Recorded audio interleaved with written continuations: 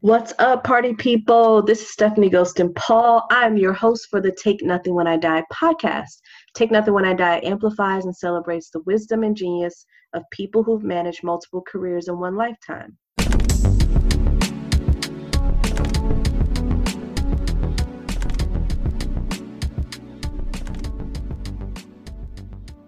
You've made it to episode 12. Woohoo!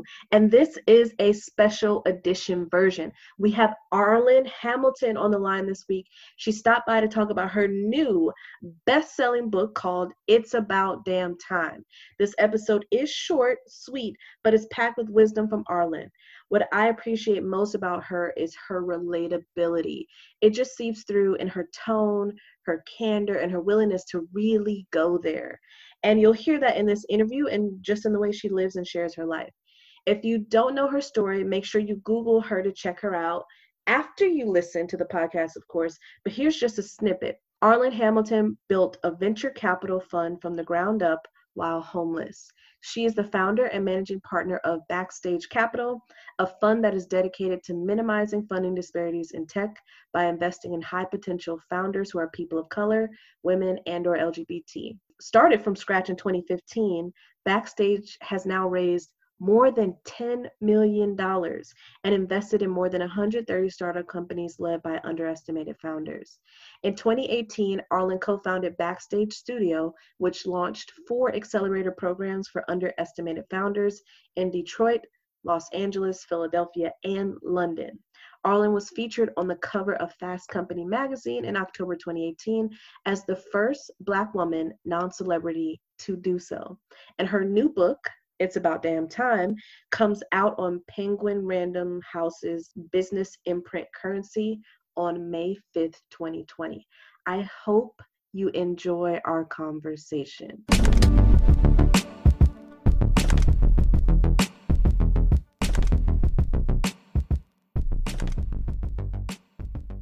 Welcome, Arlan. Thanks for stopping by and talking to us on the Take Nothing When I Die podcast. We're so happy to have Thanks so much for having me here. Thank you. I appreciate it.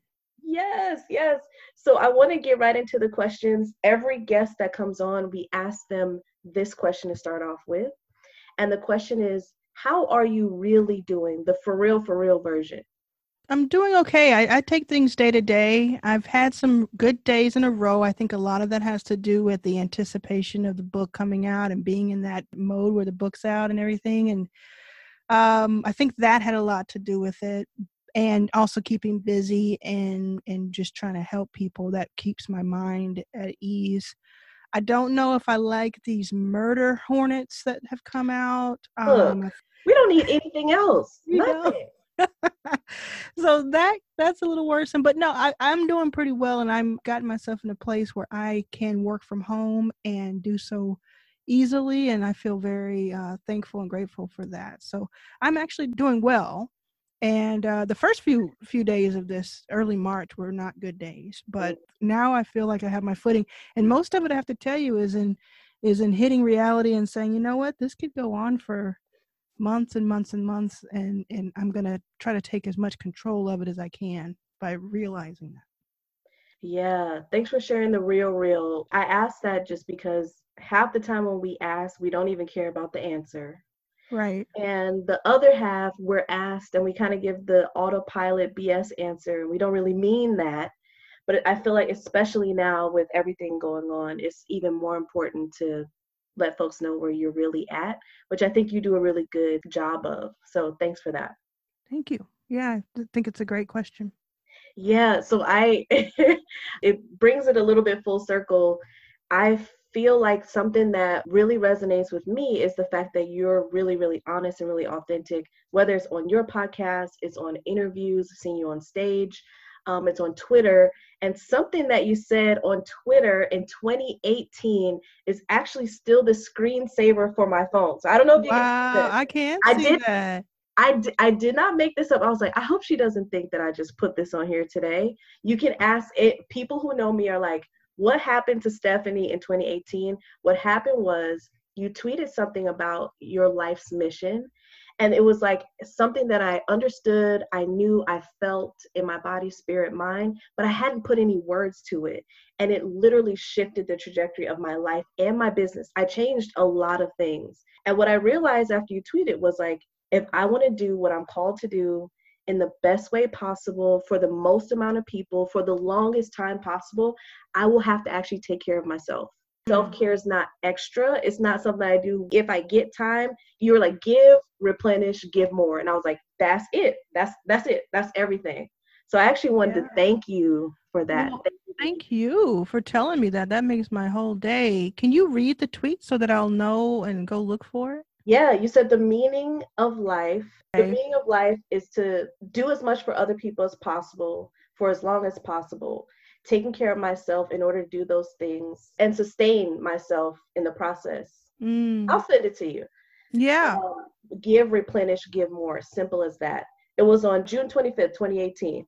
Yeah, I definitely remember saying it, and I feel that way. That's how I live my life. And it's, I hope people hear and read the whole thing and not just stop at giving away is the meaning of life, because the whole point of it is, for me, that's my meaning of life. And if you do want to be able to give and give and give to others, which I want to be able to, you have to take care of yourself. First, it has to be a maintenance process that happens, and that really gives you the permission to do so. And I'm so grateful to hear that it helped you. It changed everything, Arlen. So thank you. Thank you. Amazing. So folks can hear about some of the ways you're taking care of yourself on your podcast, Your First Million. When you think about your own self-care practices, especially as you're about to add best-selling author to your repertoire, what are you practicing? Is there anything special or unique you're practicing as you get ready to add that piece to your bio? I mean, honestly, I do feel like something is stirring. I feel like there's going to be this wind change that happens over the next few days and weeks and months because of the book, just because of the feedback I'm already getting in publishing. So what I'm doing is I'm just keeping it real. Like, I am just doing things that I would normally do. I have my wife, I have my mom, my brother. I talk to them every day, all three of them every day. And they kind of, all of them were with me before any of this happened, any of the fun stuff happened, and any of the book stuff happened. And so it's just really helpful to talk to them. And just, I have my friends, a lot of my friends who knew me before, so they'll joke on me, whatever, the same way they would have anyway. So that helps. And then, like, a couple of days ago, I just ordered some cupcakes because I was like, I'm going to celebrate my way. I'm going to do little things, and, other people might have spent more or done more or whatever, but that's how I wanted to. So I bought myself 4 pairs of shorts. Ooh. For different occasions now. They're all black, but they're all different material for different, if you want the fancy shorts, work shorts, the lounge shorts, and athletic shorts. You got to have your variety. So I got 2 from Amazon and 2 from Universal Standard. And I'm very pleased with them. And I own the place when I walk around in my shorts. You do. I kind of do. Very, very cool. Let's talk about the book. It's called It's About Damn Time, and it is about damn time. I'm really excited. I have it on pre-order. Now, I have an issue because I use Audible and I have to get the hardcover so I can write in it and dog. I have to have both. What's the issue? I see no problem there. So I have double books, and I have a bookshelf issue too, and I can't even do it right now. But you do narrate the Audible version, correct? I do narrate the audio version, so that's available as an audio and other outlets as well. Perfect. I love it when the author narrates because it makes it so much better. How you tell the story and the cadence and all those things, I just think it makes it that much better. I had a great time doing it, and it was my first time narrating a book, and it was the last thing I was able to do before I went into self-quarantine. From that recording session in Austin, Texas, I got on a plane, came home, and have been home for weeks. It's the last kind of thing I did outside of my home, and I got to listen to it recently, and I'm very proud of it. I'm very happy with the results of it. And hey, why not get both? I would highly recommend getting both. Of course I would. Well, I'll have both. I'll have both copies very soon. Cool. From what's been released, I know you have a chapter on hustle porn, the dangers of hustle porn in there. And so we've gotten a lot of that before COVID, and there's certainly a lot of it now. Like before it was like, you have the same 24 hours as Beyonce. And now it's like, you better learn skills and start That's about it. That's about all you got. We got is Beyonce. Right. So for you, what is it like, or how do you walk the line between being inspirational for folks and people maybe using your own story as hustle porn? Like, yeah, that's good. That's a good way of putting it. Yeah. I'm curious. I really want to know. I made very sure in the book to be explicit when I say there's an entire section about hustle porn, and there's like a double down section after that if you didn't catch it the first time, because I am just not the one. I'm on record. I was in front of I don't know how many thousands of people in Helsinki about a year and a half ago, and I said just to everybody, they were looking back at me like I was crazy. I said, "Go take a nap." That's my secret to success is go take more naps, go buy you some sweatpants and call it a day. I don't need you out. So who is taking score is my question. Who is out there taking score and say, oh, well, you worked 16 hours today, so you must be more interesting and you're going to have more success than this next person. I say to my team internally, I say to as much as I can externally, work smarter, not harder. No one is taking a score, and if they are taking a score, they have too much time on their hands, and they are not doing what they should be doing.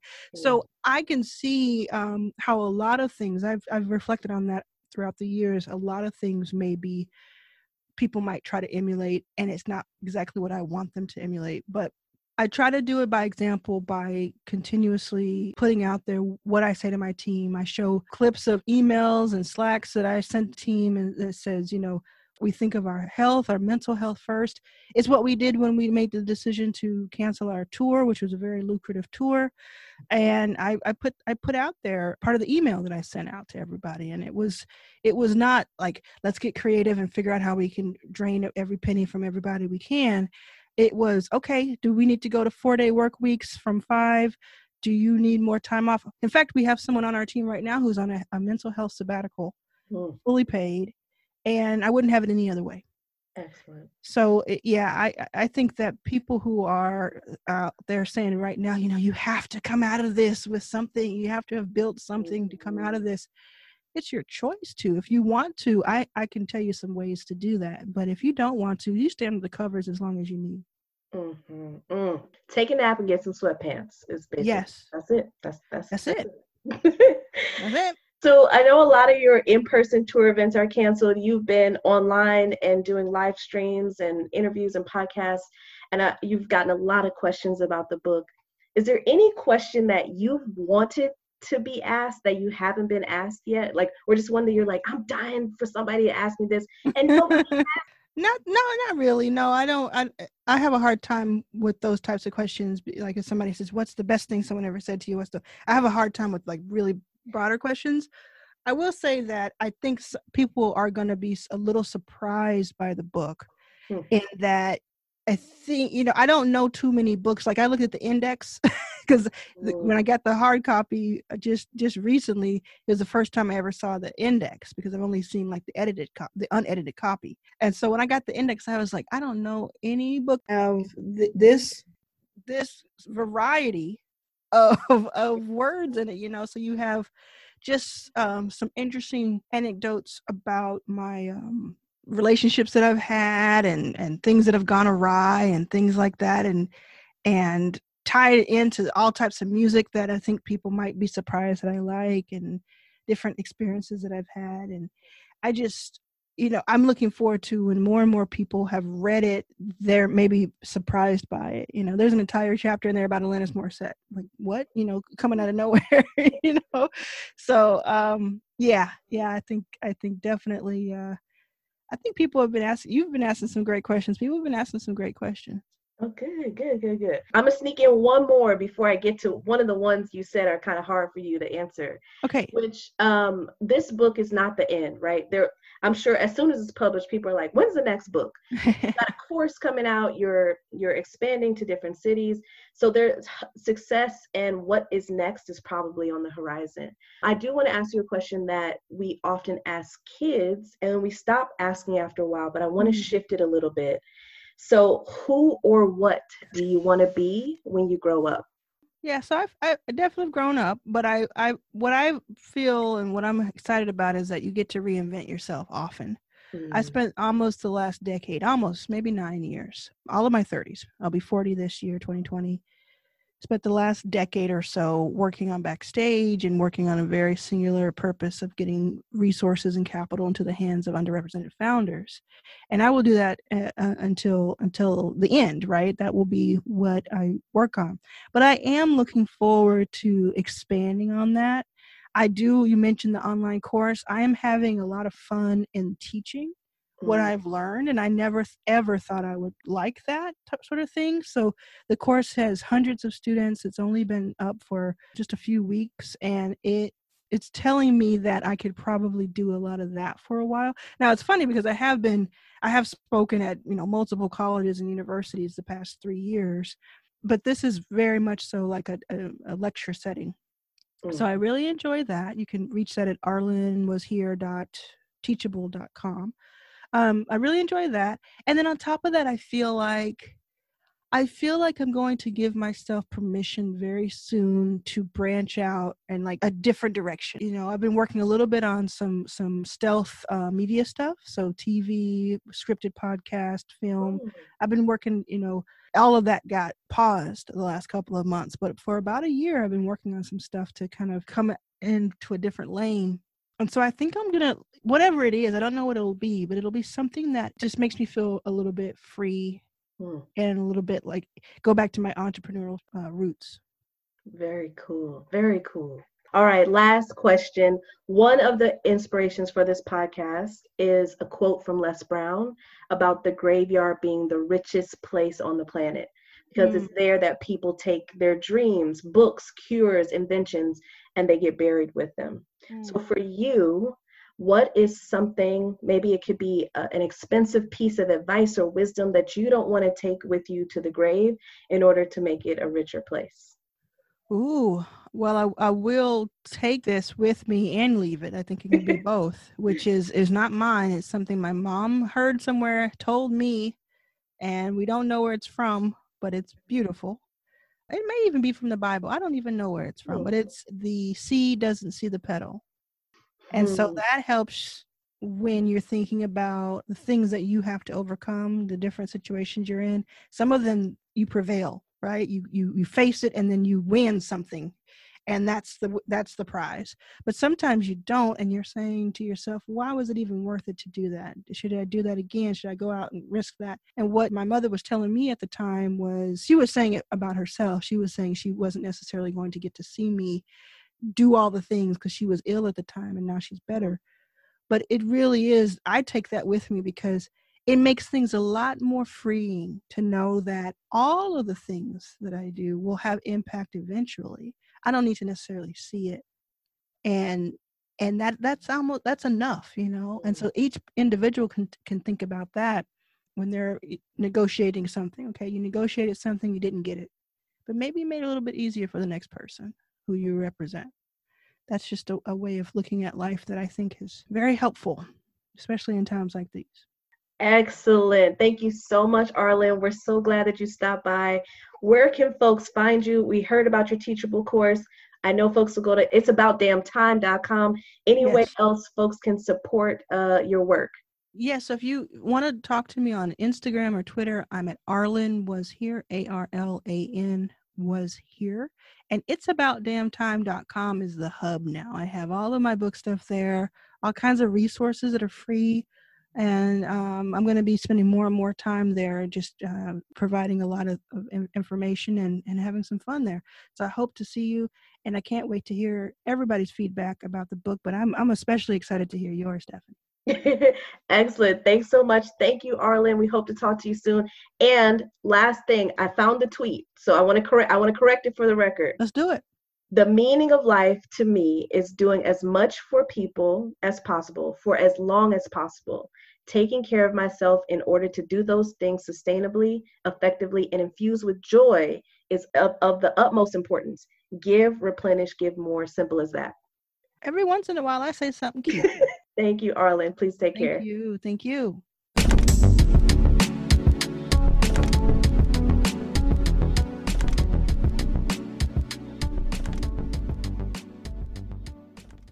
Oh my goodness. Thank you so much, Arlen. And yes, it's about damn time. Her Take Nothing When I Die takeaway for me is when she said, work smarter, not harder. No one is taking score. And if they're taking the score, they have too much time on their hands and they're not doing what they should be doing, right? So don't forget to cop her new book. It's aboutdamntime.com. Whether you listen through audiobooks or hardcover or paperback, you can find all the information there, including resources. Please make sure you share with a friend or five.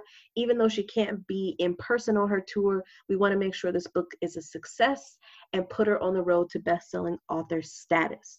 With that, we're almost at the end. You know, Take Nothing When I Die is on Twitter at TNWID, and on Instagram we are all spelled out, Take Nothing When I Die.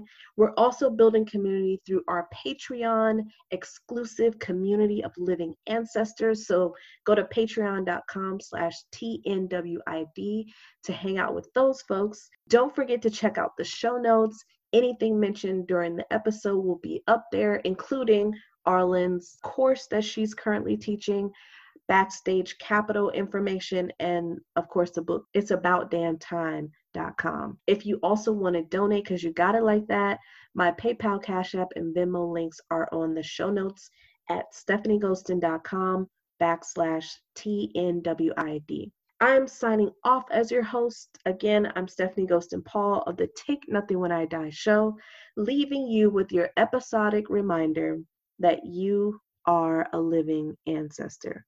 Please, please, please take care of yourselves and take care of each other. Until next time.